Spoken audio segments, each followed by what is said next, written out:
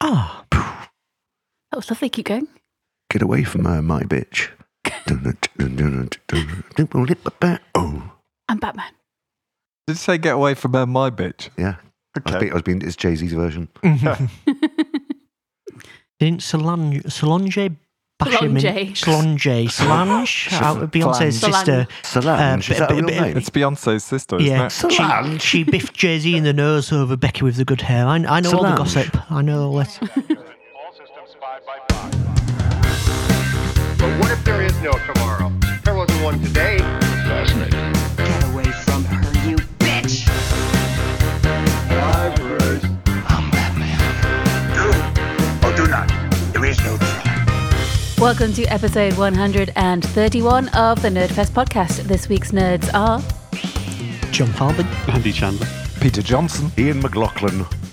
On today's show, we are reviewing a bunch of new things, including John. Yep. Are you here as well? You're Hazel Yeah. Chandler. Oh yeah. And I'm Hazel Chandler. No, you're not. On today's show, we are reviewing a bunch of new things, including, are you ready, John? Season 3 of Ted Lasso. Yay! Holy Spider, Women Talking, Winnie the Pooh, Blood and Honey, The Consultant, and Bon Bon. Bonbon. Bon Bon. Bonbon. So let's start the show.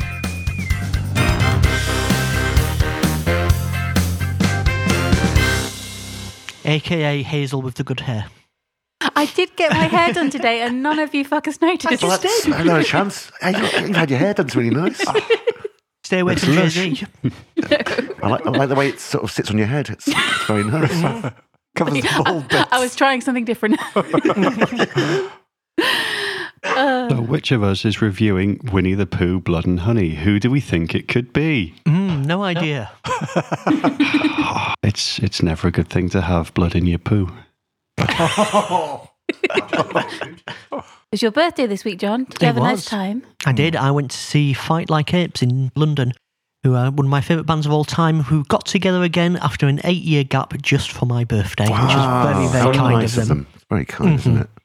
And they were amazingly good. You listened to them a bit, I think, didn't you, Ian? I did. I was very impressed. Was it May Kay is her name? Kay May? The singer, May Kay. Yeah, she's got this wonderful, wonderful Irish kind of yodely, that classic Dolores from Cranberries kind of has that beautiful, beautiful, beautiful voice, really, and really soulful as well. So I'm going to listen to a lot more of Fight Like Apes. What was the first band called? Problem Patterns with a support band. I thought it was Tickle Like Chimps. Tickle Like Chimps. No, it was a Underla Chinchilla. Endless. Groper Gorilla. This game. So many reasons you're not allowed in the zoo, isn't there, Ian? Yeah, that's 4 of them. I'm out last time. No, he had to convince the zookeepers he was one of the exhibits. They eventually found me hiding in the elephant's enclosure. I thought it was funny. And then you played arcade games on the evening of your I did. birthday. I went to see the Suggestibles. They were average. They were very good. Then I played arcade games till 2 a.m. in NQ64. So I played Guitar Hero in public, and I'm 44 years old. Do I understand you cleared the place and there was no one left by the Pretty time you'd much, finished? yeah. I'm sure the two things were not entirely unrelated. I can still play Guitar Hero. I cannot still play Dance Dance Mega Mix because you have to jump.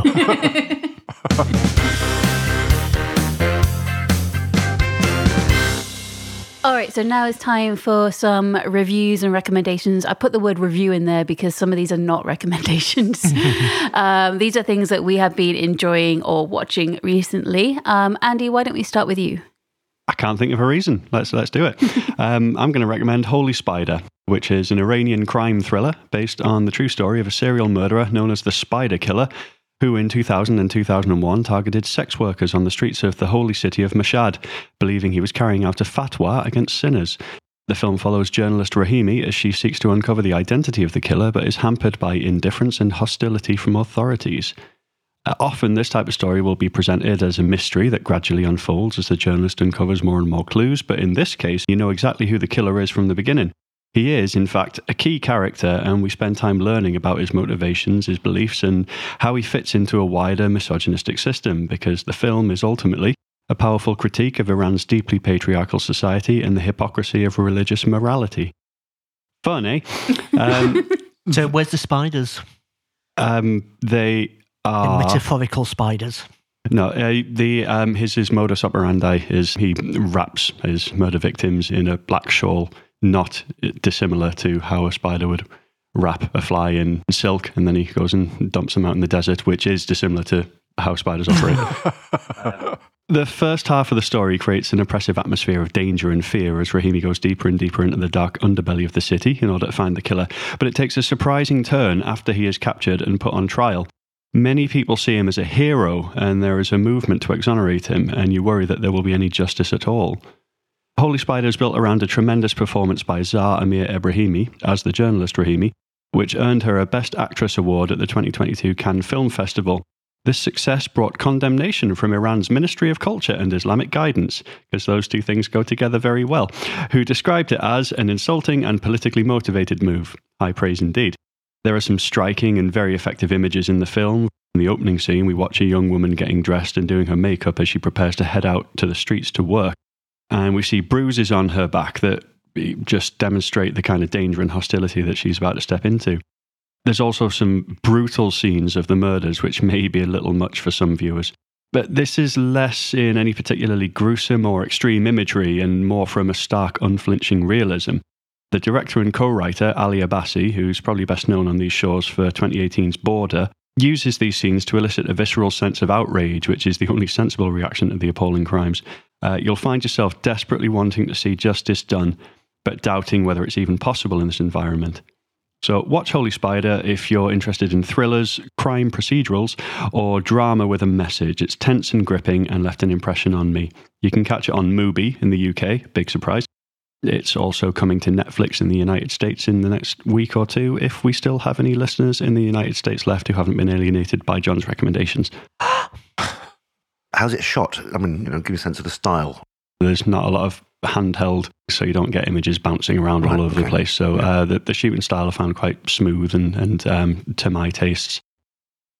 I have no other words on this because I don't know enough about cinema. You're on the right podcast then. So what made you choose this one? It was on. It was in the cinemas in January, February, and I didn't catch it there. And then came to Mubi, and I tend to build most of my important life decisions around what's on Mubi. It competed for the big prize, the name of which I've forgotten at Cannes. Palme d'Or. Palme d'Or, yes. Palme d'Or. That was a test. Well done, thank you. It has won lots of awards and it had good reviews, and it's just kind of the sort of thing I like to go for. Yeah, it's a grim foreign film. It's got Andy all over, really. It does. Well, I was going to say it's not that grim. It kind of is, but it's engaging, and you won't feel sad. You'll feel lots of different things as you watch it, but it has an important message. And as much as we want to criticize Iran for its fucked up male dominant society, which we do, and rightly so. Apologies to our Iran listeners. Listener. Sorry, no, he's gone now.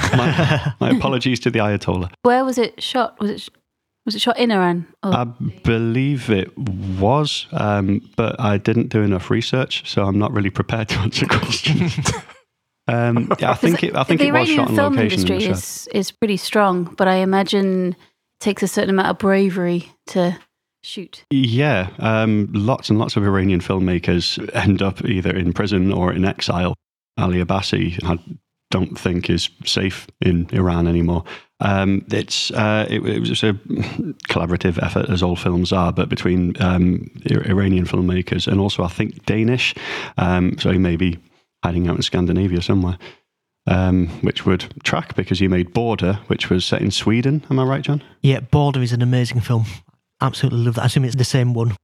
I'm intrigued to see it just based on having really, really liked Border.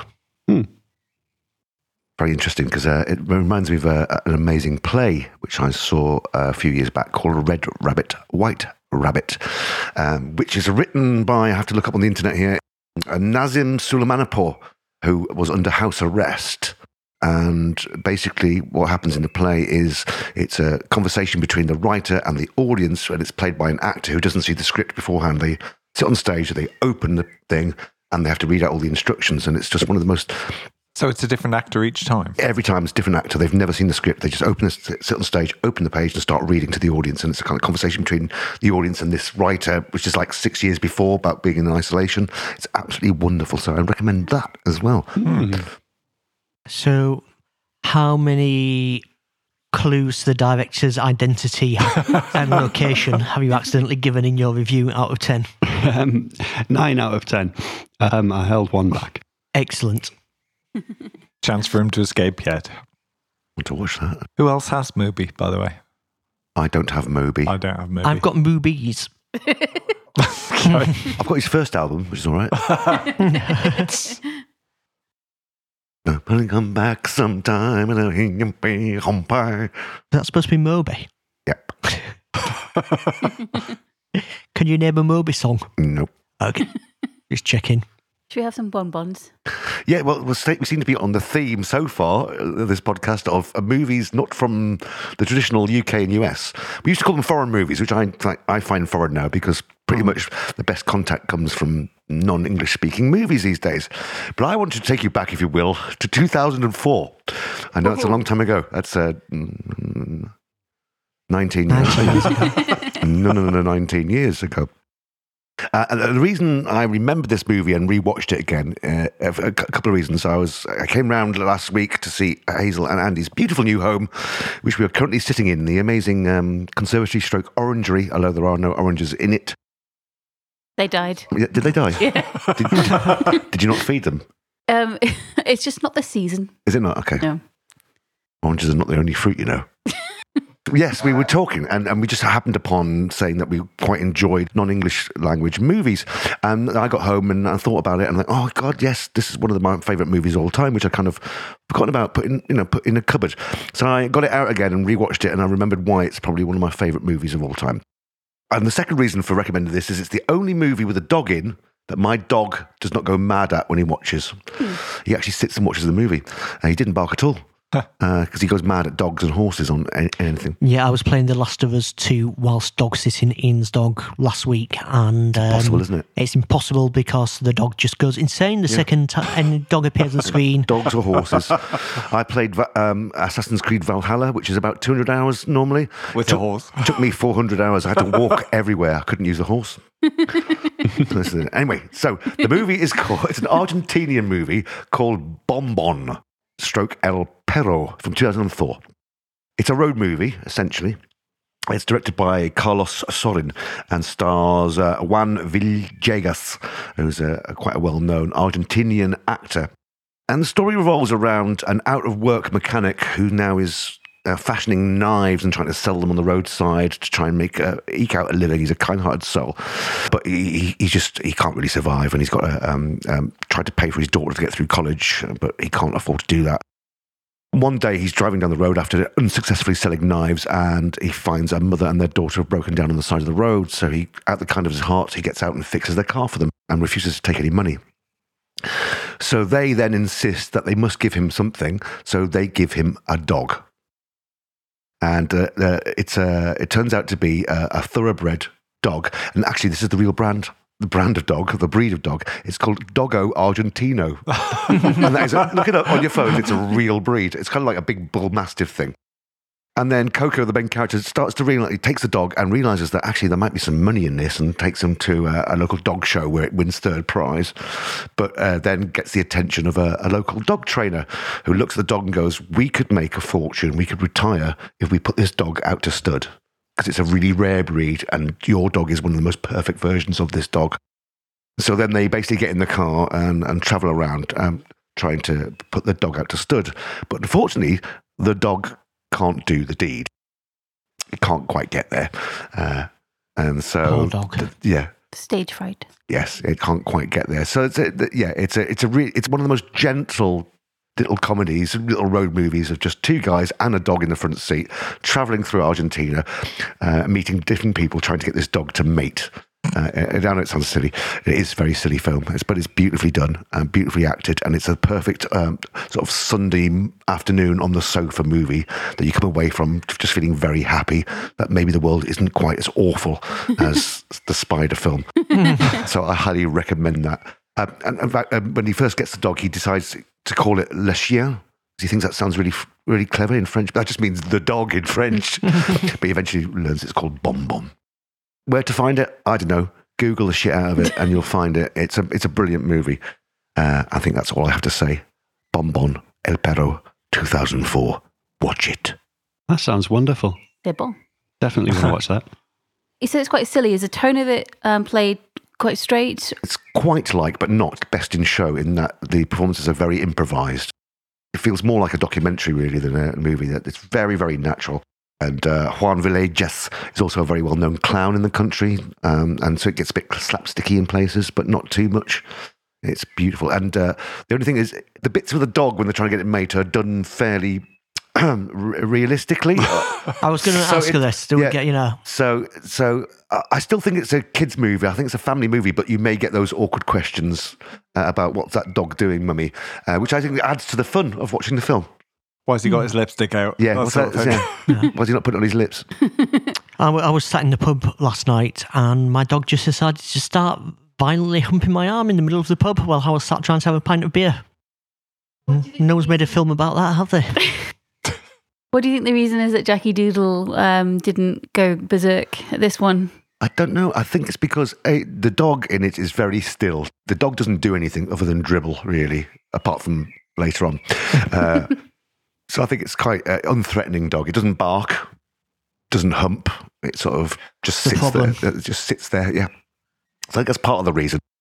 And also my dog speaks Argentinian. Oh, of course. Yeah. Spanish. Argentinian. Spanish? Spanish. Yeah, Argentinian Spanish. I didn't realise Patagonia was two countries. It's a region of South America that spreads across Argentina and Chile. Yeah, I didn't know that. So this is set in Patagonia, is it? And it's a road movie. There must be some just simply glorious landscapes. It doesn't spend a lot of time looking at the landscapes. It's mainly motorways. They don't bother. It's not a vista movie. Most of the time, the camera's just on the dog in the car, dribbling. How many Mummy, what's that dog doing out of 10? I would give it 9.5 lipsticks. Delightful. I've found the DVD for sale on Amazon. I'll buy this on payday. It's really worth it. It's just a lovely movie. It's just so gentle and beautifully done. Is the dog okay? What? Is the dog okay? Well, probably not. It was 20 years ago. It's probably dead now, isn't it? You know what I mean? Bon bon gong gong. But the dog, yes, it has a very happy ending, shall I say? All right, where should we go next? Let's go consulting. That sounds fun. Yeah, there were a few shows I could pick from this time, and I've really enjoyed The Gold on BBC iPlayer about the aftermath of the Brinksmat bullion robbery. That's really brilliant. Good. That's brilliant. That's excellent. So I'd recommend that. And also a series called Hello Tomorrow on Apple TV, where Billy Crudup plays a salesman in an alternative 60s selling timeshares on the moon from a big Chevy adapted as a hover car. I heard him do an interview about that. It sounded fascinating. Is it good? Yeah, it's got its own visual style. And it's really about his son that he abandoned and his parental relationship with that, as well as, I think, going around scamming people, but I'm not really sure yet because I'm only a few in. Maybe I'll review one of those in the coming weeks. But this time around, I've chosen to recommend The Consultant on Amazon Prime. The title role is played by Christoph Waltz, who leapt from a career in German language movies to stardom via a memorable role in Tarantino's Inglourious Bastards, before popping up again as Blofeld in the recent Bond movies. It was an overnight success, a lifetime in the making, as they say, and he has 2 Oscar nominations to show for it. He was perfect casting for this, as he brings that same creepy sense of a cloak of outer civility, hiding a threat of unknown violence beneath. You say outer civility? Yeah. Not a real word. He appears to be civil. He appears to be polite. Okay. It's 2 words, John. 2 words. Outer civility. Okay, I was assuming it was, I thought you were making words up. Okay.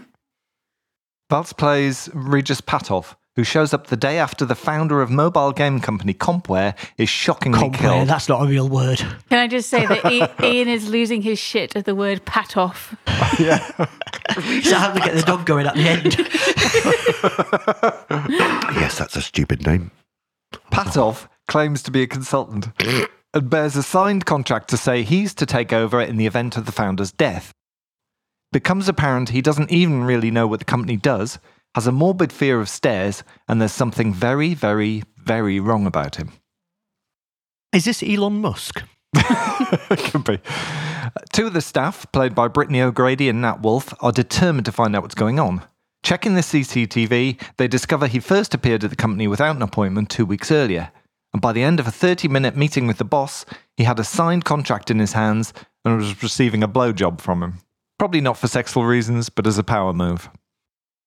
This show constantly wrong-foots you. We've seen 3 episodes so far and don't know much more that something very fucked up is going on with his character. He puts his staff into weirder and weirder situations. We don't yet know what his aims are or whether he's human or some demonic power. Waltz is brilliantly perverse and darkly funny in the show, and I can't wait to find out what the hell is going on. It's available to binge on Amazon Prime. Been wondering what happened to Christoph Waltz, because he did have this burst onto the scene, and everyone's like, "This guy's incredible. Where's he been?" I haven't seen him in much lately. I mean, Inglourious Bastards, there are sort of 20-minute scenes of just him holding people hostage with his voice, in effect. No one can ask for a glass of milk like he can. Yeah. I'll have a glass of milk, please. So what sort of tone is this? Is it a comedy, drama? It's a drama, just a very dark and black comedy drama. Mm-hmm. It's not, a straightforward serious comedy. There are no jokes in it that I can detect. Sounds a bit Severance-y, maybe in tone, or... Possibly. Andy, I think you've seen this episode as well, the first one? I watched the first episode, yeah, and it's not that far off Severance in tone, in as much as it's a bit uncanny and off-kilter. It has a comedic edge. It doesn't really have gags, but it's just got a little something's a bit fucked up here thing going on. I quite like the first episode, and we'll probably watch more. And I echo what Peter said about Christoph Waltz. He's the absolute perfect person to play this character. He's already a bit weird on the outside, but there's clearly something ferociously threatening about him on the inside. And my working theory at the moment is that he's the devil. I was wondering that. Yeah, I don't know for sure yet. It could be that, or he could just be completely Elon Musk. Yeah. Fucked up. Yeah. Sounds intriguing. And Judith's watching it with you. Is she enjoying it? She's enjoying it, yeah. She thinks it's really good. And this is all released at once, so is it a weekly? It is, yes. It's 8 30-minute episodes, and they're all available on Amazon Prime. I like a short thing. He is brilliant, That's though. good. He is brilliant, though, Christoph Waltz, isn't he? I think, Inglourious Bastards, without that opening scene and his performance in the opening scene, the whole film just doesn't stack up. But because it's so powerful, the opening scene, you go along on this crazy ride with him. And it's hard to say why, other than his performance, though, isn't it? I mean, it is just almost fairly normal dialogue. Yeah. But just you can tell that there's It's this... an amazing performance. It's just... And it's filmed so threat. simply, that scene, as well, isn't it? But yeah, there's something that he does in there. Yeah. He does polite, very threateningly. Like, I mean, I was less struck by his Blofeld. yeah. You preferred his blowjob to his Blofeld. I did. Yeah, that was a film where he couldn't save it, though, probably. Probably, yeah. If Christoph Waltz can't do menacing right, then they've got a fundamental problem with the script.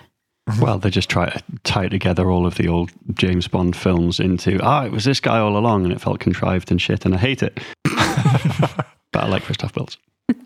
So who's going to be the new Bond, then? Me. No one saw that coming. No. Much like Bon Bon. You'd be a brilliant Q.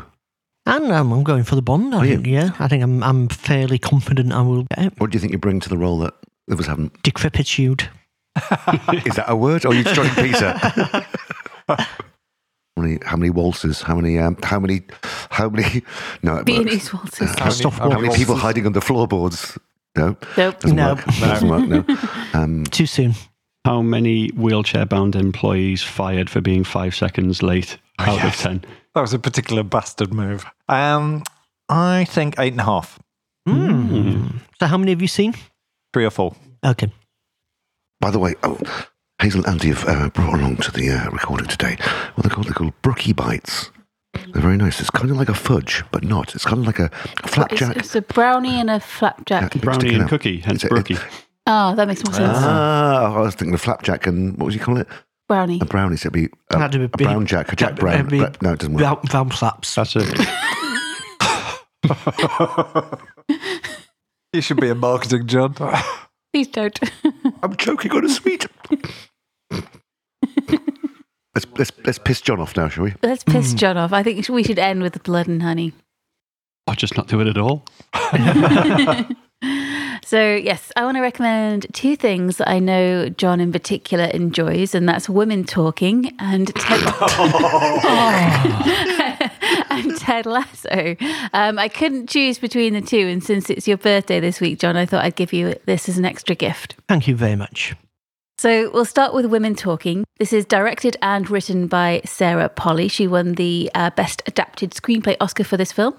It is based on a novel that came out in 2018 and, for want of a better word, is inspired by true events that took place in a remote colony in Bolivia where men were carrying out gas-facilitated rapes on the women. The film takes place somewhere in America. We're not sure where, and neither, as it happens, are the women, because they are denied education.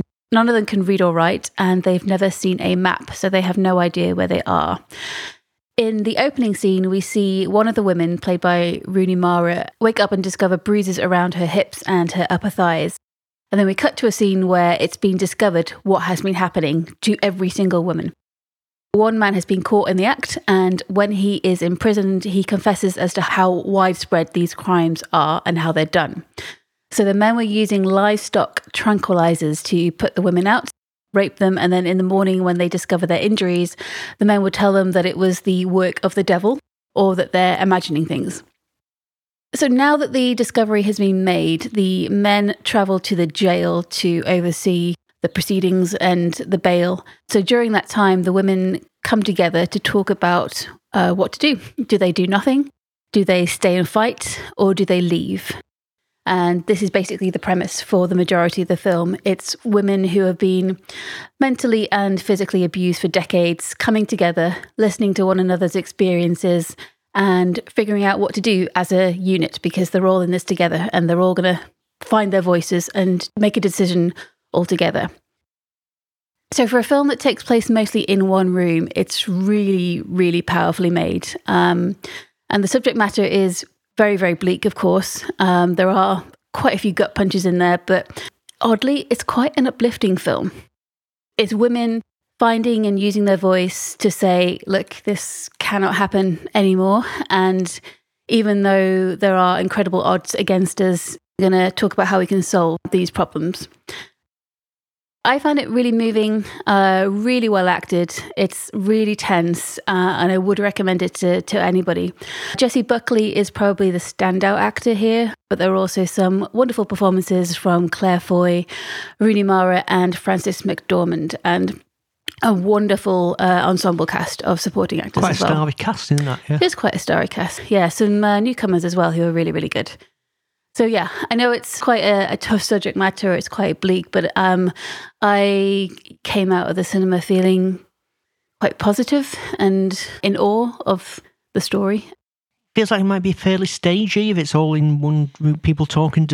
Is it filmed cinematically? Is it well shot? Felt maybe a little bit stagey. It was a book originally, wasn't it? Mm-hmm. Yeah. Yeah, I mean, there's no special effects in it, but yeah, I think it was shot 30-minute CGI battle at the end. I quite like that kind of staged movie. Yeah. Ever since I saw Dogville, which I think is a good movie, and I quite like the idea that you can be quite theatrical in a movie setting. That works for me. I love films that are set in one room. I always have 12 Angry Men. Yeah, 13 Angry Chimps. Yeah, that one too. Yeah. This is Oscar winner as well, isn't it? It won Best Adapted Screenplay. Frances McDormand was nominated, wasn't it? No. Best Picture? Of course. Best Picture, that's it, yeah. It seems to have passed me by almost completely. I don't know. Did it not get a particularly You're big used to release? ignoring women talking. I wish I could have learned to ignore Peter. Yeah, I don't. Did it get a big release, or was it fairly low key? It did get released in cinemas. It may well still be there now because of Oscar season, but I think we struggled to find times that would work for us. So I know Mark Commode, he went to see it 5 times, and he said he enjoyed it more and more every single time. So it's getting word of mouth reviews, and it should be coming out on digital download fairly soon, I think. Definitely worth a watch, and I agree that it's quite uplifting because it's about not just talking but listening. It's a democratic working through different perspectives and collectively coming to a decision. It's the kind of behaviour that we wish would happen in politics these days. It's really powerful. You mentioned Jessie Buckley as possibly the standout performer, and she's almost the antagonist. Yeah. But she's kind of more cynical and dismissive almost of other people, angry. Yeah. And then you find out why, and there's a huge amount of understanding and support in this film, which is lovely. I wish people would do that in politics to try and understand each other's point of difference, rather than you think, the opposite to me, so you must automatically be evil. Which sometimes is the case. How many... Keep it tasteful, John. How many Oscar nominations out of 10? I reckon it should have got 9. Should have got 9. It needed more men talking in it, I think, to even things out.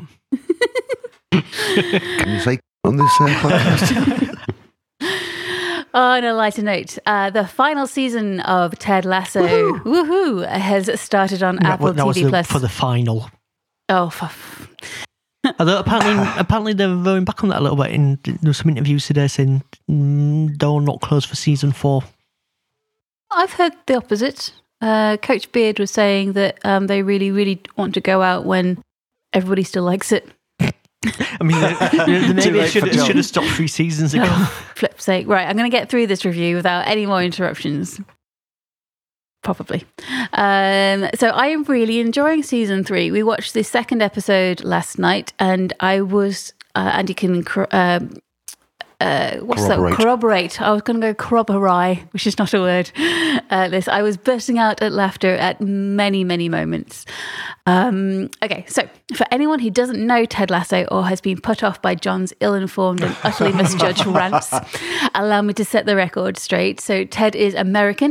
He coached American football until he is hired by the fictitious ASU Richmond in London to manage the team despite not really knowing the rules of football, or soccer as he would call it. It is a revenge plan by Rebecca, the team's owner, on her ex-husband. But wouldn't you know it, it turns out to be one of the best things that has happened to the club, and everyone is a better person for having Ted in their lives. Season 1 was truly a feel-good show. It arrived at the start of the pandemic, and it took off in part because it made most people feel a sense of joy that they desperately needed. Season 2 still had some of that, but it explored other areas and focused particularly on Ted's mental health and the difficulties that he was having being away from his son. We also saw Nate, the assistant coach, become obsessed with how he was being depicted on Twitter and the effect that that had on his mental health. And it also brought up some childhood trauma that he experienced. So this season, it is quite early on. I've only watched 2 episodes, so I'm not sure exactly what it's going to be yet, but we seem to be having a mix of season 1 and 2 so far. So there's lots of joyful moments, such as the wonderful Danny Rojas. Is it Rojas? Yeah, Rojas. Danny Rojas. Danny being over the moon that he's scored a goal with his face. But there is that darker tone too, because we see Nate, who is now in charge at West Ham. He spits on himself like he did in the last season, which is a physical representation of his self-hatred before he takes that hatred out on Ted in a press conference. Arguably the standout of the series so far, he's here, he's there, he's every fucking where, Roy Kent, played by Brett Goldstein. He is back. And do you remember that moment when he hugged his arch nemesis, Jamie Tart, last season? Yeah, that was my favourite moment. That was just because that was the moment I finally put my foot through the TV. After he got a bunch of abuse from his dad, was one of those heart-melting moments. It's just one of the most wonderful things.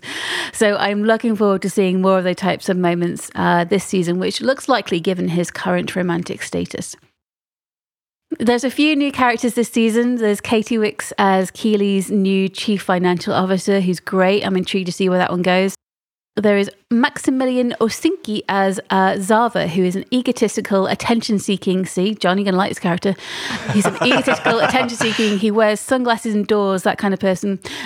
He might be transferring to the club, and from what Andy tells me, he's based very heavily on the real-life Zlatan Ibrahimovic, something like that. Yeah. Who, by all accounts, is a mighty twat. And it looks like a larger role for Trent Krim from The Independent. So really enjoyed the first 2 episodes. I thought the second one was slightly better than the second one. Do you want to do that line again? You just said you thought the second one was slightly better than the second one. Did I? Yeah. Yeah. Really enjoyed the first 2 episodes. I mean, they're both You as can't good even as each other. even tell them apart, can you? It's that generic. So I thought the second one was slightly better than the first. But yeah, overall, loving it. And John, I assume that has turned you around completely. Oh, yes, I can't wait. I must admit, I watched half of the first episode of the first series, and then I was compelled to wash the dishes. Is that a euphemism? No, I actually went, I'm going to wash the dishes. It just has something Disney about it, which I don't like. I beg to differ, Claudia Schiffer.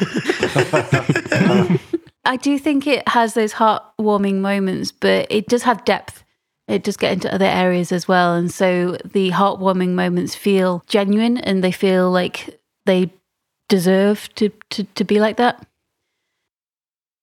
Maybe just give it a chance more than half an episode. You got any dishes you need washing? I'll back in a minute. I agree with you, the second episode, and I warmed to that much more than the first one. Yeah. And the first one felt like I kind of didn't buy into the sort of his homespun stuff and didn't believe his character again, because I'd not seen it in a while, perhaps. And it was only by the second episode that it then started paying off on things a bit more. And that's when it sort of took off a bit more, and you were like, oh yeah, okay, this is why people liked it again. Yeah. Might have to give it another go then. I'll watch the second half of the first episode. I'll do the dishes first. Yeah. Then... I mean, I've got some dishes that need doing, so I'll leave them there, and you'll be around immediately. Okay. So, John. Yeah. What is your primary objection to Ted Lasso? When he baked those fucking biscuits, what the fuck was all that about? Oh, I made some biscuits. Everybody wants my biscuits. Yeah, you're a football manager. You're not bloody Paul Hoyer. Will piss off you. It might be that Leeds had an American football manager and he was terrible and ruined our season. It is the truth. Knew it. And it might be a bit too close to home. I think John's telling you he doesn't want any of those things in front of him on the table, Hazel. Yeah, if you don't like biscuits. I mean, I like biscuits, but I don't like a story about a nice man making biscuits. You don't like the principle of biscuits.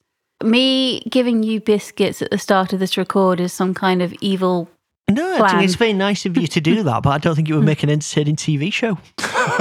I mean, to be fair to Ted Lasso, the show isn't entirely about him making biscuits. There's some football management going on. Bake Off for that. I may have just seen 2 scenes of me be extemporising. So did you actually stop watching, or did you sit there and watch it next to Louise through gritted teeth all the way through? I watched it in the background whilst Louise watched it, as I loved her slightly less with each moment that she enjoyed it. I think it's just, I always have a problem with films about cultural appropriation. They can try to find line, and I just find it, even though I quite like Ted Lasso's character, it's the kind of the image of England, which I don't kind of buy into. It doesn't feel quite right. It kind of feels like a Disney, almost Mary Poppins kind of interpretation of what England is. There are a couple of little out of place things that shows that people making the show are American, like how all the managers keep on getting called Coach Lasso. No one talks like that here. But they're American. Yeah. No, but the English people talk like that. The footballers call him Coach. Yeah. And they're foreign anyway, most of them. Doesn't Brett Goldstein write quite a lot? Yeah, he's one of the main writers. Who is English. Mm-hmm. He's another one that's just gone megastardom, hasn't he? He's doing that. He because of how good he is in Ted Lasso. He co-wrote that Shrinking. Yeah, I want to see that. Oh. On balance, I like the show. I really like the positivity about it because it's the kind of environment where you would normally expect it to be competitive and aggressive and laddish, and it's actually really supportive. I like the characters. I don't like the stories. One thing that doesn't work for me is I don't find the show remotely funny. The jokes 95% of the time don't land for me. They always feel really contrived. They feel like they've kind of been tacked on, that they're not a natural organic consequence of the characters in the situation. It's they suddenly step out of the story that they're telling, do a little folksy quip, and then go back to telling the story. And it's almost a Family Guy cutaway gag feel to it. So the humour doesn't work for me, but I do still like the characters and such. Also, I don't think we should put you off watching this programme because notoriously the guys in this room are bitter, jealous, whereas only Hazel has the true depth and insight to spot something genuinely good. So I recommend you watch it because she's probably right. This is a fair point. I do like it, but I do struggle with the fact that it doesn't have subtitles and it's in a language that I speak. And there's no genocide. Yeah, if it was in black and white. Yeah. There's no dog. Oh, there was a dog in the first season. Oh, I remember. I can't watch it then. To it. I can't watch that because my dog will go mad. Your dog is probably a very good judge of... He's the TV critic for The Guardian. I find the show very funny. I was, as I say, laughing out loud many, many times last night. The juxtaposition between the comedy and then they're reacting to something very painful. Then you have that contrast. It's the guy from Scrubs, isn't it? Is the co-creator. Bill Lawrence is the Bill showrunner. Lawrence, yeah, who did Scrubs. I mean, I wasn't a massive fan of that either, but it seems that's similar to what they did, where you would have comedy, but then you would have kind of serious, quite heartfelt moments in amongst that. I mean, so hopefully there's an episode where he dies in a hospital at some point in the future. Do you enjoy being you? No. You do realise that Louise is going to be listening to this as she's going around Sainsbury's, and as she's about to put some biscuits into the trolley for you, and she hears the line about you loving her less when she watched it, she's going to be like, nope. Those biscuits are going back on the shelf. No biscuits for John. Oh, she home baked me some flapjack last week, and it was lovely, and now I feel bad that I've been saying home baking is a sign of weakness. I don't think that's what that wasn't the plot point, was it? No. When you have an issue with someone home baking biscuits and offering them, you might want to see a therapist. Imagine if I went to see a therapist and I came back like in the next episode and I'm all lovely and fixed. Not if it's the therapist from that awful looking shrinkage. So how many... It's 10 because fuck you. How many fuck you, Johns? I mean, I was going to ask out of 100, so thank you for your accurate. No, it's probably more like 8. Right, let's go poo hunting. Let's go. Let's go proper heartwarming and beautiful. Let's talk about the relationship between Christopher Robin and Winnie the Pooh. Oh, his little friends in the wood. Not so much in the new film, Winnie the Pooh, Blood and Honey. I think we may have talked about this a little bit in the past about how this film's come about, but basically it's now X number of years since the publication of the first Winnie the Pooh book, which means that Winnie the Pooh is now copyright-free and fair game for anybody who wants to make a Winnie the Pooh movie, as long as they don't infringe on anything that Disney added.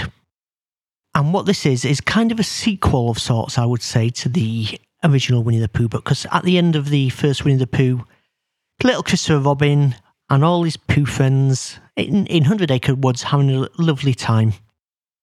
Unfortunately, all children grow up, and Christopher Robin went to college and had to leave his little Pooh Bear friends behind in 100 Acre Woods, but he promised he would come back after university. The problem is that Winnie the Pooh and Piglet and Eeyore and Owl have become dependent on Christopher Robin's friendship and the food he brought to them. And when Christopher Robin left, Winnie and his friends became increasingly feral, couldn't fend for themselves, began to starve to death, and did the only thing they could do, kill and eat Eeyore. Oh no. Oh, that's just typical. They are so appalled with what they've done, they embrace their animalness and they decide they're never going to speak again. Flash forward 5 years when a now adult Christopher Robin comes back to 100 Acre Woods with his fiancée to introduce them to his childhood friends. They come across Pooh and Piglet, and a very, very angry Pooh decides the best thing to do, because you never want an angry Pooh. I think it was this morning. It's really painful. Decides to kill Christopher Robin's wife in a very graphic manner, and then kidnap Christopher Robin, hide him in Pooh's hideout on a chain naked, and repeatedly punish him. God. This is the first 5 minutes of the film. Now, actually, and at this point, you kind of go, okay, it's all right. It's an interesting concept. Really? Yeah. Well, it was a little Toy Story-esque until the whole, The first 30 seconds. I mean, they are making Toy Story 5, and I assume it's going to be a similar plot point. And then, for some reason, a large group of women appear who are all on a girls' weekend, which seems to involve them wandering around in their bikinis whilst Pooh and Piglet randomly murder them. And Christopher Robin tries to save them. And it's incoherent. All of the characters are incredibly interchangeable apart from Pooh and Piglet and Christopher Robin. There's like 5 or 6 women, and you could not tell which was which. They're not giving them any plot points or character points. They come to this supposedly an abandoned house in the middle of 100 Acre Woods, but it has a jacuzzi and a swimming pool. Yeah, I did hear it was quite voyeuristic. Incredibly voyeuristic. Winnie the Pooh himself is a guy in a check shirt with an immobile plastic Winnie the Pooh mask on and what appear to be yellow kitchen gloves, washing up gloves. Marigolds. Yeah. Piglet is just a man in a balls mask, I think. And I think the reason that they reject the humanity and say they're not going to speak anymore and become feral is because the masks can't move. Oh, Wow. So, right, in the original story, Yeah. Winnie the Pooh is a bear. Yeah. Piglet is a pig. Yeah. So why is it men in masks?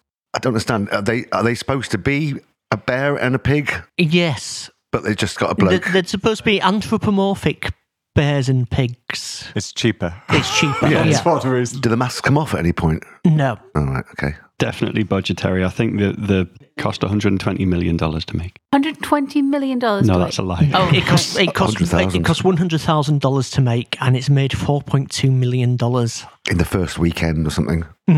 Is there a sequel probably now? There is going to be a sequel. The sequel is coming out next year because Tigger isn't in the public domain until next year. So it's making a sequel with Tigger. Okay. He is also planning a Peter Pan film and I believe a Snow White or something film. And Bambi is entering the public domain soon. So Bambi and Peter Pan, and he's creating a cinematic universe, and at some point there will be crossovers. Excellent. So all this trashing childhood sounds like the sort of thing you'd want to get involved in. Yeah, I mean, I'm all for the idea of subverting something like, there's something clever you could do with taking a childhood film and subverting it and making it into a horror film or something.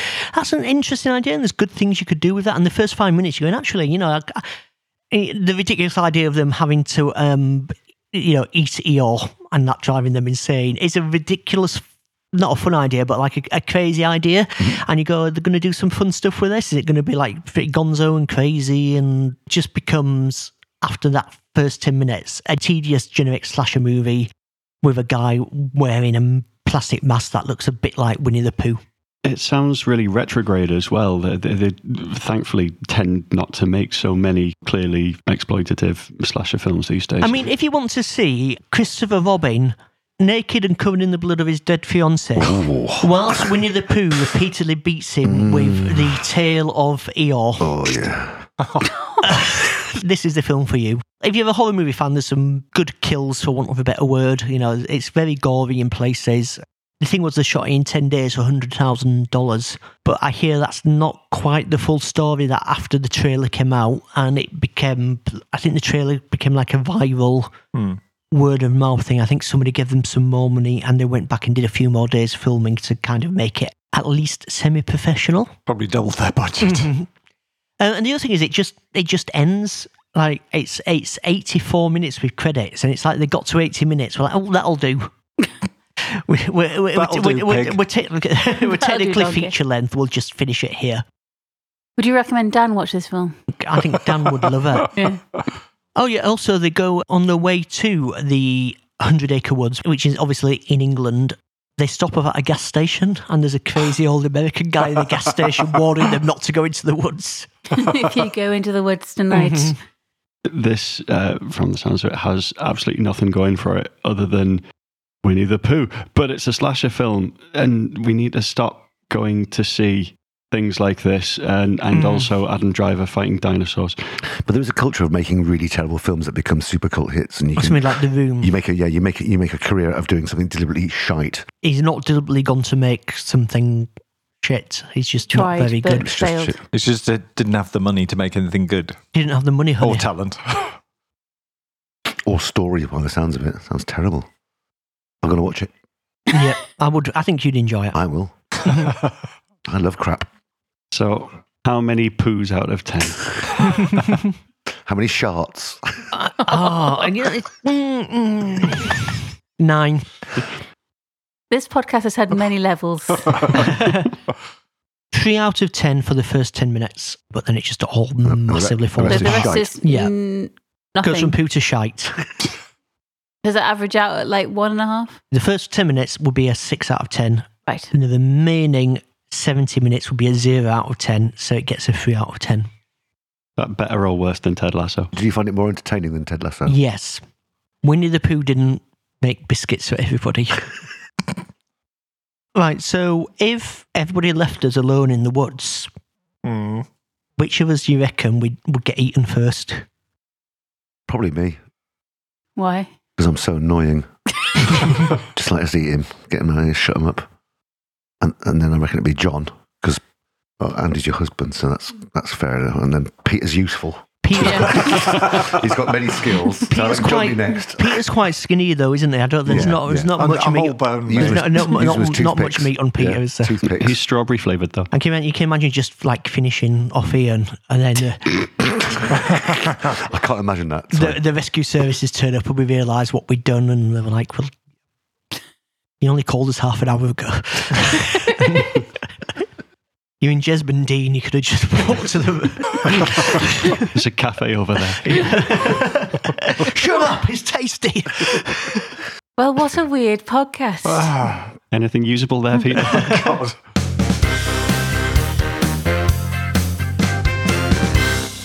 That is all for this episode of Nerdfest. Thank you very much for listening. I'm not sure why. We'll be back in a few weeks' time. Until then, you can follow our antics and thoughts on the week's nerdy news on social media. We're at Nerdfest UK. If you liked the episode and would like to support us, you can leave us a review. If you haven't decided about whether you can be bothered to do that yet, here is John to put a lovely bow on things. If you leave a nice review, there will be a knock on the door, and when you open it, there will be a tray of my home-baked biscuits for you. What's in those biscuits, John? Blood and honey. Until next time, you've been listening to... A man holding on for 70 years for Ted Lasso to come out of copyright so he can make a low-budget horror movie based upon his demise. I hate you so much. A man who thinks that the Iranian Ministry of Culture and Islamic Guidance should lighten the fuck up. Yes. Who's that knocking on your door? A man who was fairly sure things weren't like that at the video game studio I ran. That piglet. Bonbon. Oh, Bonbon. And a woman who's here, she's there, she's every fucking where. Sorry, John. See you next time. Bye-bye. Bye.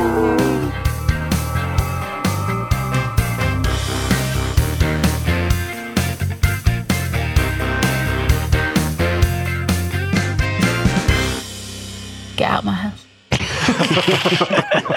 Now.